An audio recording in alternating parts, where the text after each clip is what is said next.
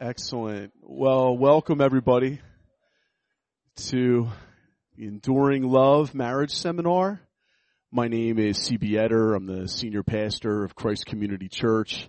We want to welcome all of you here, and especially those of you who might be with us for the very first time as a church family. We are so grateful you're here, and we are just believing God that this is going to be a real sweet treat to you as we hear from Tim Shorey, who's our Northeast regional leader in our family of churches that we're a part of, Sovereign Grace Churches. Tim and his wife, Gayleen, have been married 39 years. In fact, next January will be their 40th, which is very exciting. Yes, and looking forward to hearing just the wisdom from God's Word from a man and a woman who have been married and have walked through many trials throughout their marriage and have found God faithful. And one other just little highlight that I want to point out is today is my stepfather-in-law Jerry's 83-year-old birthday. It's a special day. Happy birthday to you. Happy birthday to you. Happy birthday, dear Jerry. Happy birthday to you. We love this guy, don't we? Yeah, we do. Yeah, I thought what an example, here he is, just here to learn and to grow. And it's a real example to us, Jerry. And also just to point out to all of us before we just pray and open up our time and welcome Tim up. No matter where you're at here, coming in here this morning, remember the mercy and the faithfulness and the goodness of God. He is an awesome God who sent his own son, Jesus Christ, down to die on the cross for sinners so that anyone in here who repents of their sins and trusts in him might be forgiven of their sins. There's hope in here this morning because we serve a Savior who is risen, who's alive, a living God who's able to help our marriages with exactly where they're at right now. And so let us open up in prayer and ask for God's help on all of our lives, all of our marriages. Let us commit this time to the Lord, and then we'll bring Tim forward. God, I just thank you so much for your faithfulness and your goodness. Thank you for this seminar. I pray that our marriages would endure. We think of the young couples here who are engaged, some of them, and couples who have been married longer than even Tim and Gayleen who are here. We are so grateful for all the marriages in our church, and we thank you, Almighty God, for your faithfulness. We thank you, Lord, for the hope that we have in Jesus Christ for all who believe. I pray if there's anybody here who has not repented of their sins and trusted in Jesus as their Lord and Savior, that they would do so this morning at the marriage seminar, that they would come to you, Jesus, and find that you are a Savior who says, come to me, all you who are weary and heavy laden, and I will give you rest. Lord, I pray you would give your rest to some here this morning, maybe even for the first time. And Lord, for those of us who have been believers for maybe even many years, would you please infuse our lives with fresh hope this morning in the risen Christ? Would you please infuse every marriage here with fresh hope and fresh love, and let our love for one another as husbands and wives be enduring love that would shine forth the power of your gospel to this lost and dying world so desperately in need of seeing Jesus. I pray that you would do all this for your glory. In Jesus' name we pray. Amen. Amen. Can we welcome Tim Shorey as he comes and brings God's word to us?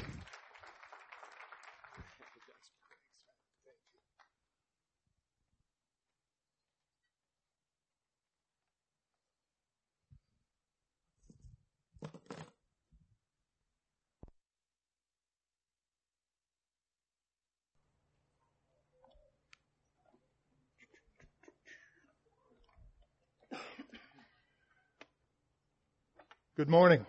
I had to look at my watch because our church service in Drexel Hill at Risen Hope, we start at 11:45. I don't get up to preach until 12:30, so I'm always saying good morning when it's really good afternoon. And so where am I? What time is it? Good morning. It's good to be here, and is a pleasure, an honor, and a humbling thing to be here to talk with you today about marriage and God's design for it, God's intention in it. Want you to know up front that as Galen and I are here, we're very conscious of the fact that we are frail and fallible and full of weakness ourselves. We don't come as experts. We are certainly experienced. That doesn't make us experts. We are old, but that doesn't make us wise. The reality is that our life together in marriage has been one, as CB alluded to a minute ago, one in which there have been lots of sorrows, lots of trials, lots of challenges. It's not been a smooth sail. We have a deep love for each other, but it's been in the context of many tears and much brokenness. Physical afflictions that have been with us for well over half of our married life together. We've had a daughter born with significant physical challenges that have been a lifelong sorrow. We've had a son, 22-year-old son with cancer, who we all almost lost. We have children who are not believers, though for the most part in good relationship with us, but still not knowing Christ. We've had children in faraway places spiritually. It's not been a perfect ride. It's not been a life of ease or perfect wisdom all the way through. And we still, as 83 and you're here for a marriage seminar, we're still learning as well. We're still seeking more of what God's will is and God's way is. So we're all in this together. We're not here, trying to be something that we're not or come across as something that we're not. We're followers of Jesus, who are, by the grace of God, trying to live as faithfully as we can and as wisely as we can. And if some of that spills over here today, then that will be a gift from the Lord. But I'm very conscious of my need as we begin this morning. So I'd like to pray. I know we've already prayed, but I'd just like to ask the Lord myself for grace here. Father, this is sacred business that we're about here. We are talking about something, as we're going to see in just a few moments, something that is profoundly sacred. Marriage, Lord, is about something more than marriage. It is a holy thing. It is a sacred thing. And so, Lord, we want to honor you and honor marriage, and we want our words to be true. We want our thoughts to accurately reflect your word. We want our understanding to be shaped by your truth. We don't need human words or human thoughts or human ideas. We need you to speak to us. So, Lord, will you please come and minister to us through your word here today. In Jesus' name, amen. All right, what we're going to do is, in the first session, we're going to just think together about the meaning and significance of marriage itself. What is God's design for it? Why has He designed it the way He has? And what is it really ultimately all about? And then in our second session, we're going to zero in a bit on the role of husbands and what makes a good husband, so to speak. And then in our third session, we're going to talk about the role of wives, and just in general terms, see how all of this fits together as God has designed it. And we will hopefully have time for some Q&A, not after the first session, but after the second and third session. And so we'll see how God leads us along here. But that's the plan. That's the map as we move forward. So, it was not that long ago. I went to a couple of news sites and I just looked at headlines. Just wanted to see what the headlines of the day, and I looked over a couple of days, what the headlines of a couple of days were. And here were the headlines that week. Gunman murders estranged wife. Mother accused of stabbing and dismembering her children. Teacher claims parents knew of her sexual relationship with their son. Gorilla versus boy. Remember that episode where the gorilla was shot to save the boy? Gorilla versus boy. Question. What's the priority? Director resigns over transgender directive. Parents leave 7-year-old son in woods as punishment. JFK love letter to mistress for sale. Brangelina ending in divorce. Ugliest divorces of all time. Those were the headlines. Just over the space of a couple of days, a number of weeks ago.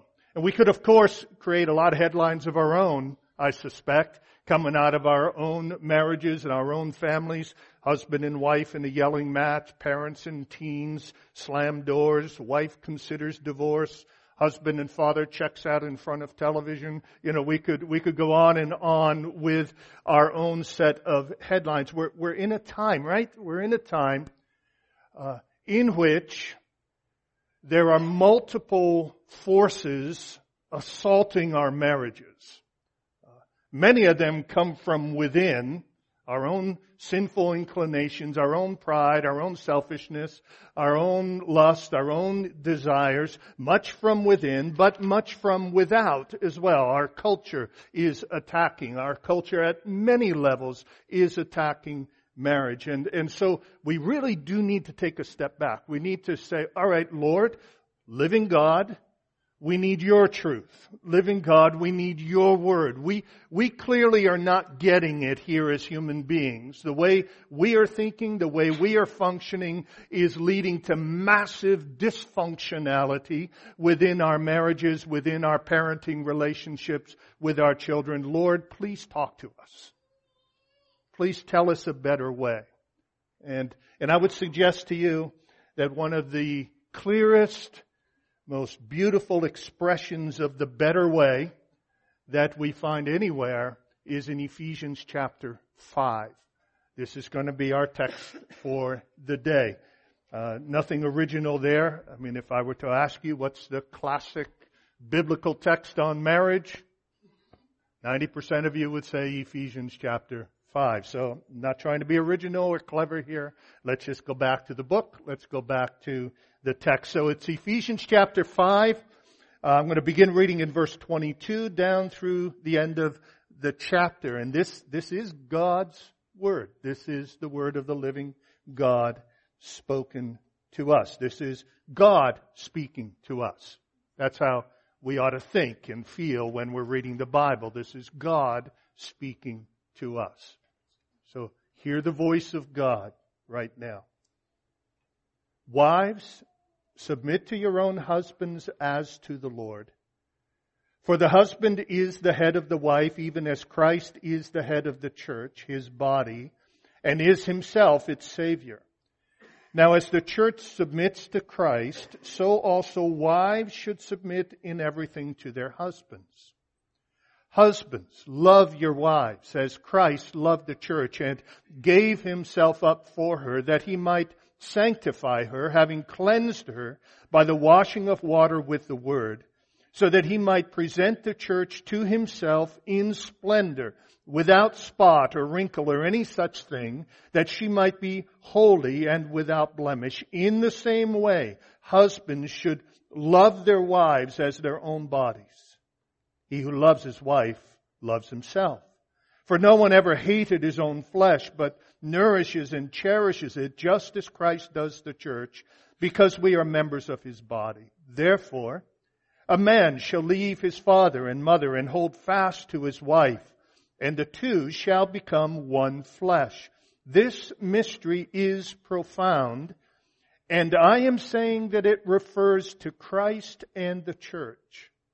However, let each one of you love his wife as himself, and let the wife see that she respects her husband. As we look at this text, as we begin, what I want us to do is to get the big picture. I want us to think about the real meaning and mystery of marriage, and then we'll go down into some of the details of it. You know, often what happens when you start thinking about marriage, when you start thinking about relationships, is that you can get stuck in the details of it. You can, well, what about this? Or how do we handle this problem? How do we handle that problem? All those kind of nitty-gritty questions and concerns. And I think it's helpful to take a step back and say, okay, what's the big picture? What is it all about? And then move into the details. So what is it all about? Here's my answer. And there's no outline for this session, I don't think, in your notes there, but hopefully you can just kind of follow along. Here's the main point. Marriage is about Jesus. Marriage is about Jesus, who has forever secured us to himself with a never to be broken covenant of love. Now let me repeat that. If you don't take anything else home with you today, I want you to take this home with you. Marriage is about Jesus, who has forever secured us to himself.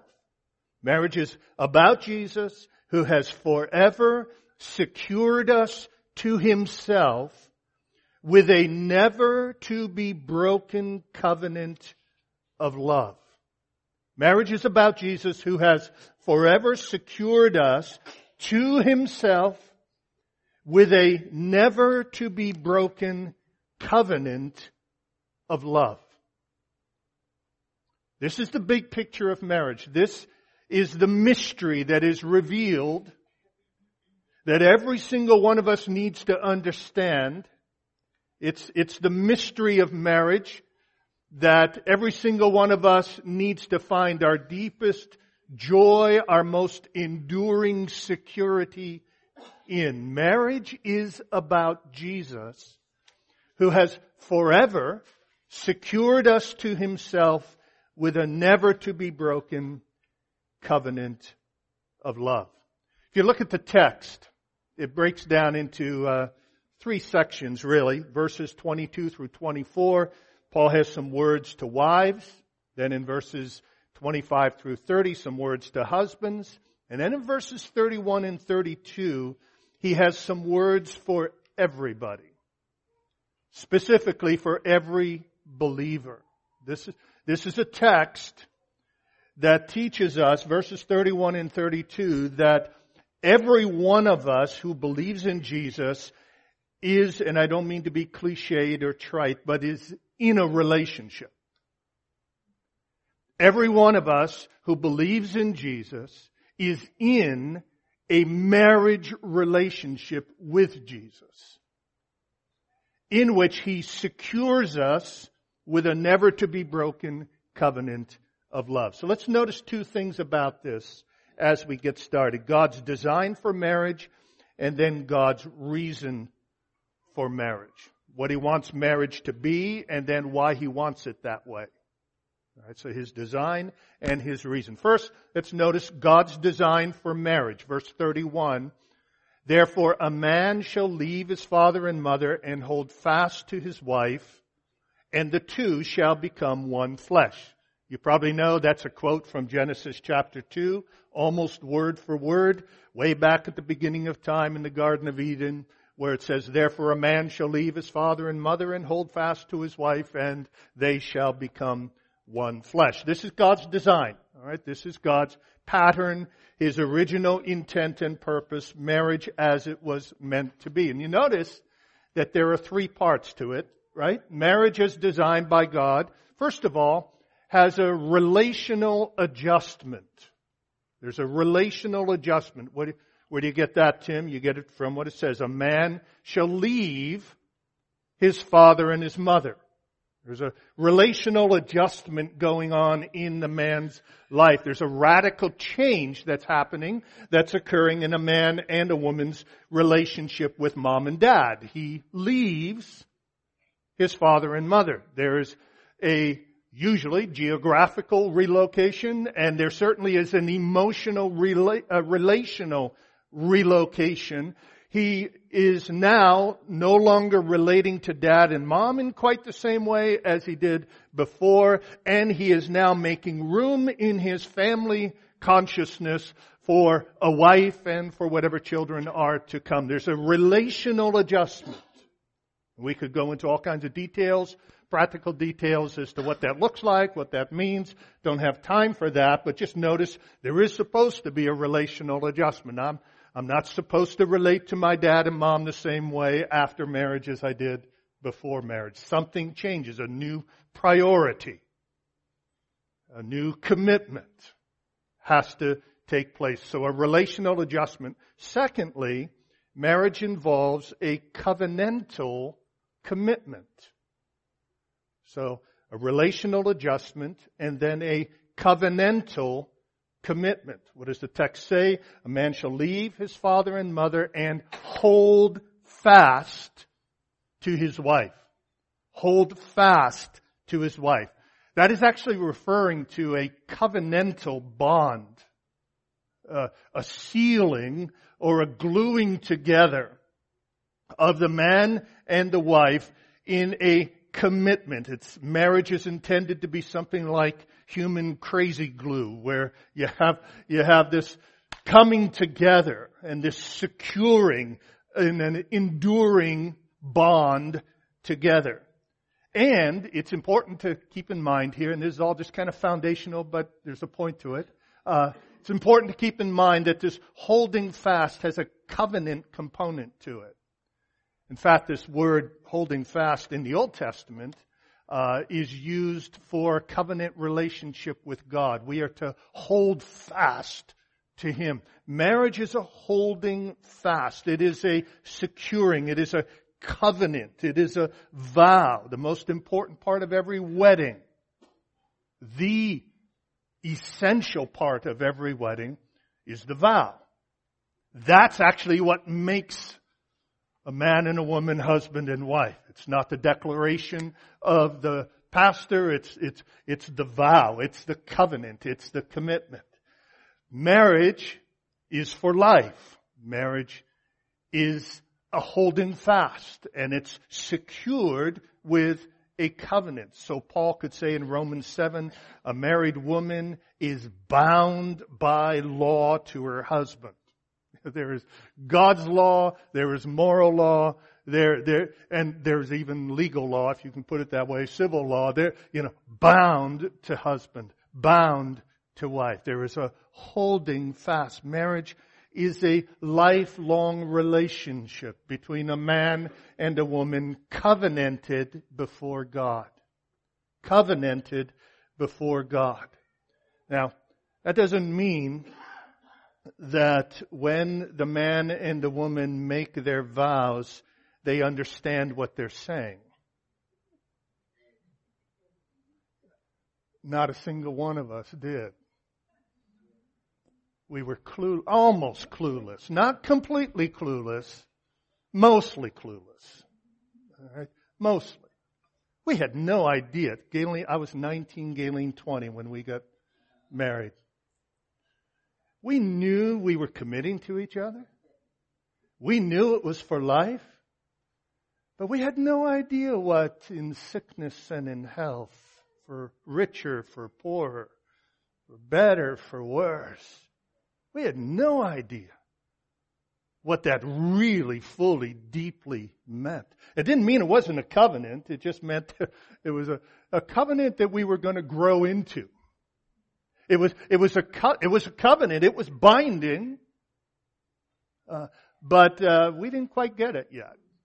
You learn it. Nobody understands the covenant fully when they get into it, and nobody keeps it perfectly once they are in it. Because in one way or another, we have not always loved the way we promised to love. We have not always cared the way we promised to care. A covenant does not suggest perfect love. It does suggest persevering love. A covenant does not imply perfect compliance. It does imply enduring commitment. A covenant doesn't suggest that it will erase all problems and failures, but it does promise that it will outlast all problems and failures. Did you hear that? A covenant is not saying, I'm going to be perfect, you're going to be perfect. A covenant is saying, I'm going to be with you even when you're not perfect. And we're going to outlast any problems, any challenges that come our way. There was a study done by the University of Chicago a number of years ago where they studied couples that were unhappy in their marriages. And there was two groups in the study. One of the groups opted to stay married though they were going through crisis and relational crisis. And the other group opted for divorce. And then they came back 10 years later, 12 years later, and examined both groups and found out that those that opted to stick it out and work their way through it were far happier than those who had divorced. And the outcome, this is a secular, non-Christian study, the conclusion they drew was the secret to a happy marriage is not having no problems, but outlasting the problems. That was their words, outlasting the problems. Enduring through the difficulty. Covenant marriage is a commitment to stick it out over the long haul, no matter what comes your way. Let me qualify. Because in a broken world, this qualification is needed. This does not mean, and I want you all to hear this, this does not mean that if you're in an abusive context. This does not mean that if your husband is physically or verbally abusing you and tearing you down physically or otherwise in a way that is destructive to you or to your children, it does not mean you have to stay in that home, in that context, and be subjected to that. There is such a thing in Scripture as self-defense. There is such a thing as the preservation of life, especially of children's lives. But so we just need to say this. We just need to say this because the Bible's teaching about enduring love has been distorted by many Christians to leave room for abusive husbands to go on abusing their wives and kids, and with no recourse or safety for the wife, the mom. That is just not faithful to God's Word. The value of life is high in God's heart, and it must be in ours as well. So if you're in a situation like that, please don't hear something I'm not saying. I'm not saying stay in that context, let it happen. No, I would say get help. Make sure it stops happening. And there are things you can do through your pastors, through the church, sometimes even legally, things you can do to make it stop. Right? So please hear that. But if that's not your context, if that's not your crisis and your burden, and you're just in the type of marriage that everybody else is in, where there's ups and there's downs and there's arguments and there's fights and there's disagreements. The Bible says it's a covenantal commitment. You're in it for the long haul. you outlast those things and stay faithful to it. So marriage is, first of all, a relational adjustment. Leave father and mother. It's a covenantal commitment. Hold fast to your wife. And third, it's an identity attachment. It's an identity attachment.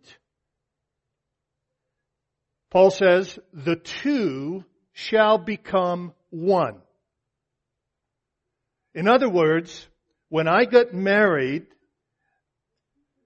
my identity became attached to Gayleen's identity.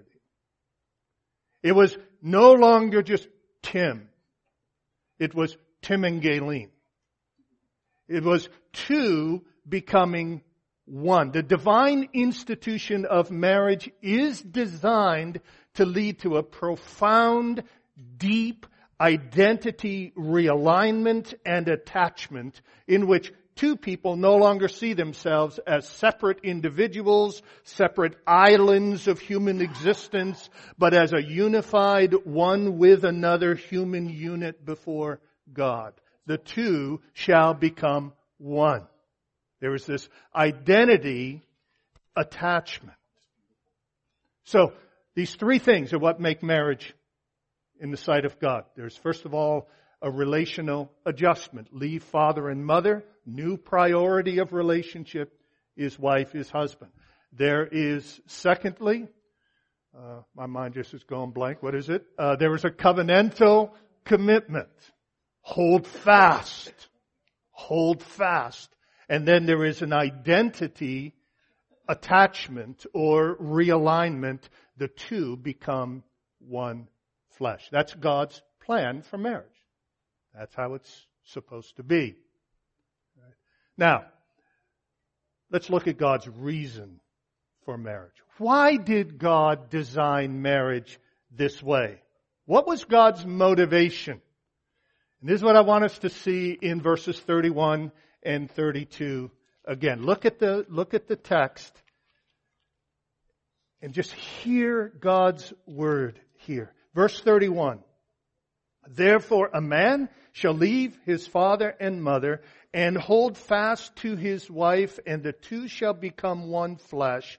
This mystery is profound, and I am saying that it refers to Christ and the church. All right. Paul, you're confusing us here. What exactly are you saying, Paul? Let's catch it here. For several verses, Paul seems to be teaching us about human marriage. He's helping us to see how to be better husbands, how to be better wives. It leads to this wonderful summary of marriage in verse 31. Man shall leave his father, mother, hold fast to his wife. They become one flesh. And then all of a sudden, Paul throws us this massive curveball at us and says, here's a mystery. In other words, here's a truth that up until this moment when he was writing it hadn't been revealed yet. This was hidden. There's like almost a secret. Here, he said, here's the mystery. You know those words that I just said? A man shall leave his father and mother, hold fast to his wife, the two shall become one flesh. You know that quote from Genesis chapter 2? Paul's saying, it's not really about marriage at all. It is about Christ and His church. In other words, way back in Genesis 2, the first gospel text anywhere in the Bible is Genesis 2 and verse 21, I think it is. A man shall leave father and mother, cleave or hold fast to his wife, and the two will become one flesh. You say, how's that a gospel text? Paul says, it's about Christ and the church.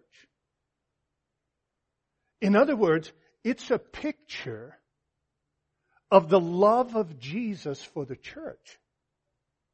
It's meant to reveal to us how much God in Christ loves us. Human marriage, the meaning of marriage and the mystery of marriage is not, the mystery of that woman who I can't understand the mystery of marriage is that ultimately it's not about marriage at all. It's about the love of God. God created marriage to be a picture, to be a lived out, living, high definition portrayal of His love for us. God didn't make marriage and then years later say, you know what? How can I illustrate my love for them? Oh, it's kind of like a husband and a wife loving each other. No, it was the other way around. God loved us from before time. God had chosen us from before time. And in creation, He said, how can I create something that will show human beings my love for them? What can I create? What kind of relationship can I create that will show people the commitment and the endurance and the faithfulness of my love? Oh, let me create marriage.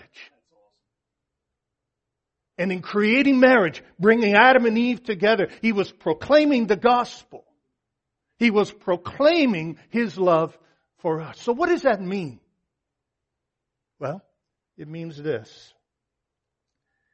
That the design of marriage, man shall leave father and mother, hold fast to his wife, become one flesh, is meant to reveal Jesus' love to us. So let's think about it. Jesus' love for us, and this is the heart of it all. And I give this message first because I want you to get this gospel first, and we can build all the other stuff on it. Jesus' love for us involves three things. First of all, a relational adjustment. Jesus left His Father. Did you hear that? Jesus, who had dwelt forever, in John's words, in the bosom of the Father, at the Father's side. Jesus, the second person of the Trinity, equal with God, equal with the Father, one in glory, one in majesty, one in love. Jesus left His Father's side. Jesus entered into our world. Jesus came after us.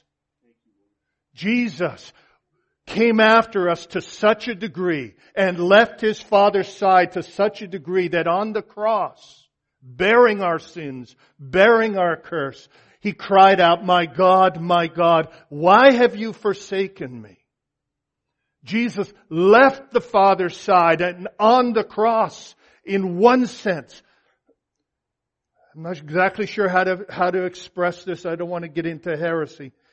But in one sense, He left the Father's love and felt the Father's wrath. I understand in the Trinity, the love is unending, but He felt the Father's displeasure.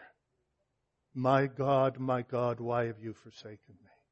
There was a relational adjustment. He left His Father's side and now has made us the object of His love to enter into, if you will, the circle of love that the Trinity has enjoyed forever. We are now a part of that. We are now a part of the family of God. We now share in the love of the triune God that they enjoyed. There's a relational adjustment. He left His Father's side to draw us up into His Father's love, to draw us up into His love. Marriage is meant to, when a man leaves father and mother, the text is telling us it's meant to remind us that we have a Savior and a husband of our souls who left His Father for us. And then there is a covenantal commitment. How has God in Christ loved us? With a covenant of love. He has vowed His love to us. He has vowed His faithfulness to us. Ezekiel 16, when I passed by you again and saw you, behold, you were at the age for love. This is God speaking. And I spread the corner of my garment over you and covered your nakedness. I made my vow to you and entered into a covenant with you, declares the Lord God, and you became mine. You became mine. Speaking of His bride, our Lord says in Hosea 2, therefore behold, I will allure her and bring her into the wilderness and speak tenderly to her. And there I will give her her vineyards and make the valley of Achor a door of hope. And there she shall answer as in the days of her youth. And in that day, declares the Lord, you will call me husband.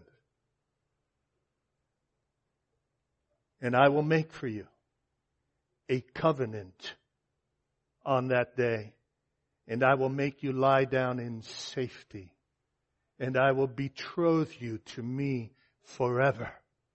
And I will betroth you to me in righteousness and in justice, in steadfast love and in mercy. I will betroth you to me in faithfulness, and you shall know the Lord. God in Christ has bound Himself to us in a covenant relationship.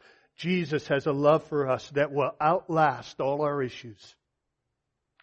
He has a love for us that will outlast all our problems, all our infidelities, all our sins. There is no He loves me not with Jesus. Jesus who cannot lie, Jesus who cannot change His mind, Jesus who cannot go back on His word, has vowed His everlasting love to us. He left His Father. He is holding fast to us. And so there is a relational adjustment. There is a covenantal commitment. And there is also an identity attachment. He has become one with us. We have become one with Christ. We are members of His body. The whole book of Ephesians in the first 3 chapters is about our union with Christ. All that it means to be in Christ. And this is, folks, I would dare to say that what it means to be in Christ, or our union with Christ, defines what it means to be a Christian. We are chosen in Christ. We are loved in Christ. We are forgiven in Christ. We are adopted in Christ. We are seated at the right hand of the Father in Christ. We are in Him, in union with Him. Jesus has identified Himself with us. He allows us to identify ourselves with Him. There is this relational, this identity adjustment. Jesus no longer just thinks of Himself in the Godhead. He thinks of Himself in relationship to us. And this is what marriage is about. Marriage, it's not good for man to be alone, Genesis 2 said. The man needs some help. That's what the point is there. The man needs some help. I will give him a helper suitable for him. We'll get to that later. But that's not ultimately what it's about.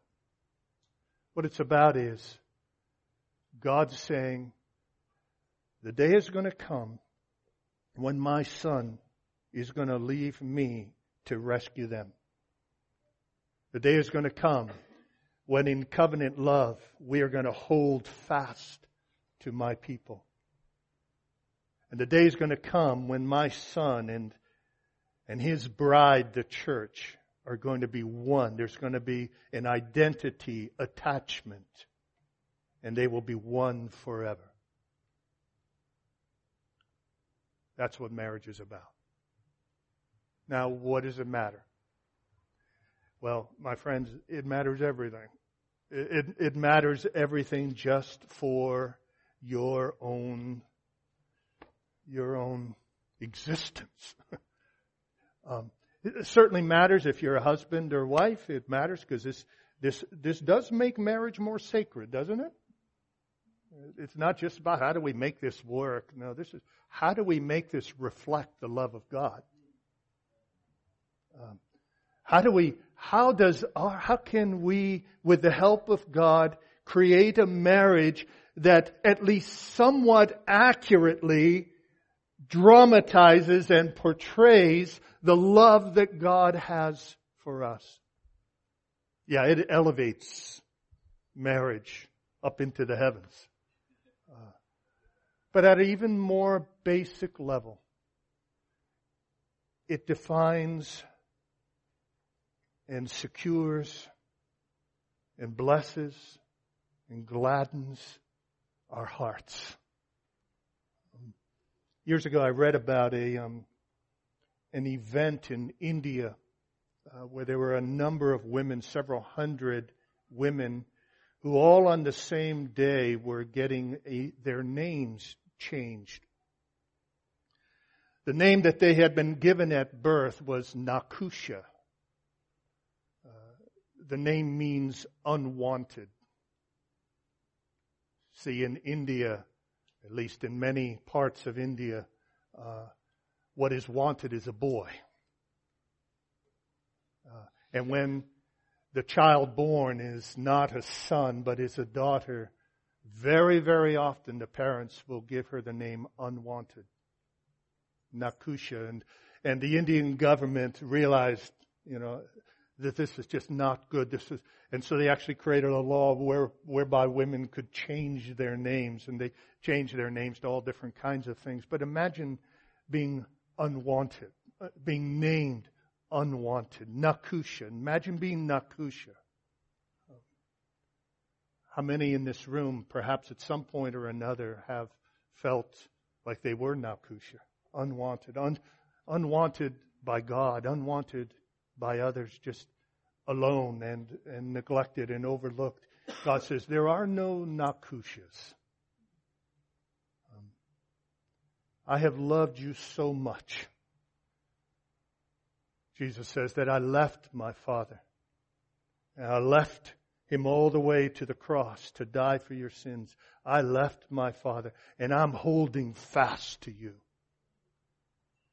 And my identity is now connected to yours. You and me, we're together forever, Jesus says. Friends, there is in life, this goes way beyond and deeper than marriage, doesn't it?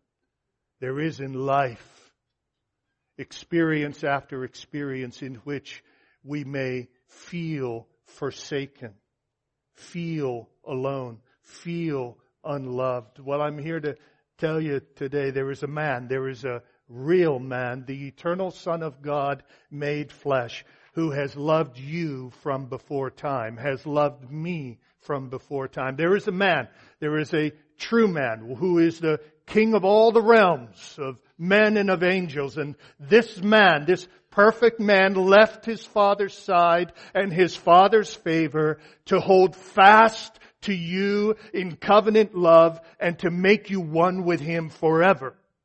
There is a man to whom you are married if you are a child of God, and will be joined throughout all of life and through endless ages of eternity. There is a man, the God-man, who is going to hold fast to you and hold us to Himself no matter what. When you are weary, He will hold you fast.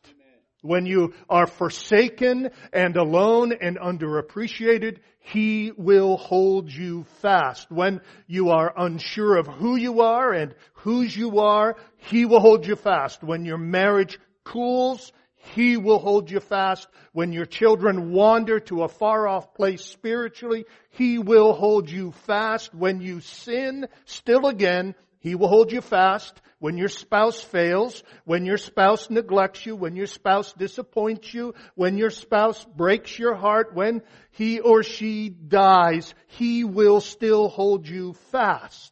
When the ache is deep, when the nights are long, He will hold you fast. When you are lonely, He will hold you fast. When you're rejected, He will hold you fast. When you are bereaved and grieving, He will hold you fast. When you are abandoned, if you are abused, He will hold you fast. When your heart is screaming its pain, He will hold you fast. When you weep and you fear and you despair and all of life and its relationships start to fade to black, know this. He left His Father, came here to find you and to make you His own, and has covenanted His love to hold you fast to Himself forever and ever. You are secure. Nothing can separate you from the love of God, which is in Christ Jesus, our Lord. That is the ultimate marriage. And everything here represented in this room is but a dim reflection of that. Marriage is about Jesus, who has forever secured us to Himself with a never-to-be-broken covenant of love. This is where we must begin, and this is where we must stay. Through the thick and the thin, through the brokenness and the struggles and the challenges of life and of marriage. Here is our security. Here is where we are held fast. Here is what we can depend on. He is who we can depend on. May God give us grace to know we are being held fast. We need to hold fast to Him. But far more importantly is this: He is holding fast to us. Let's pray. Father,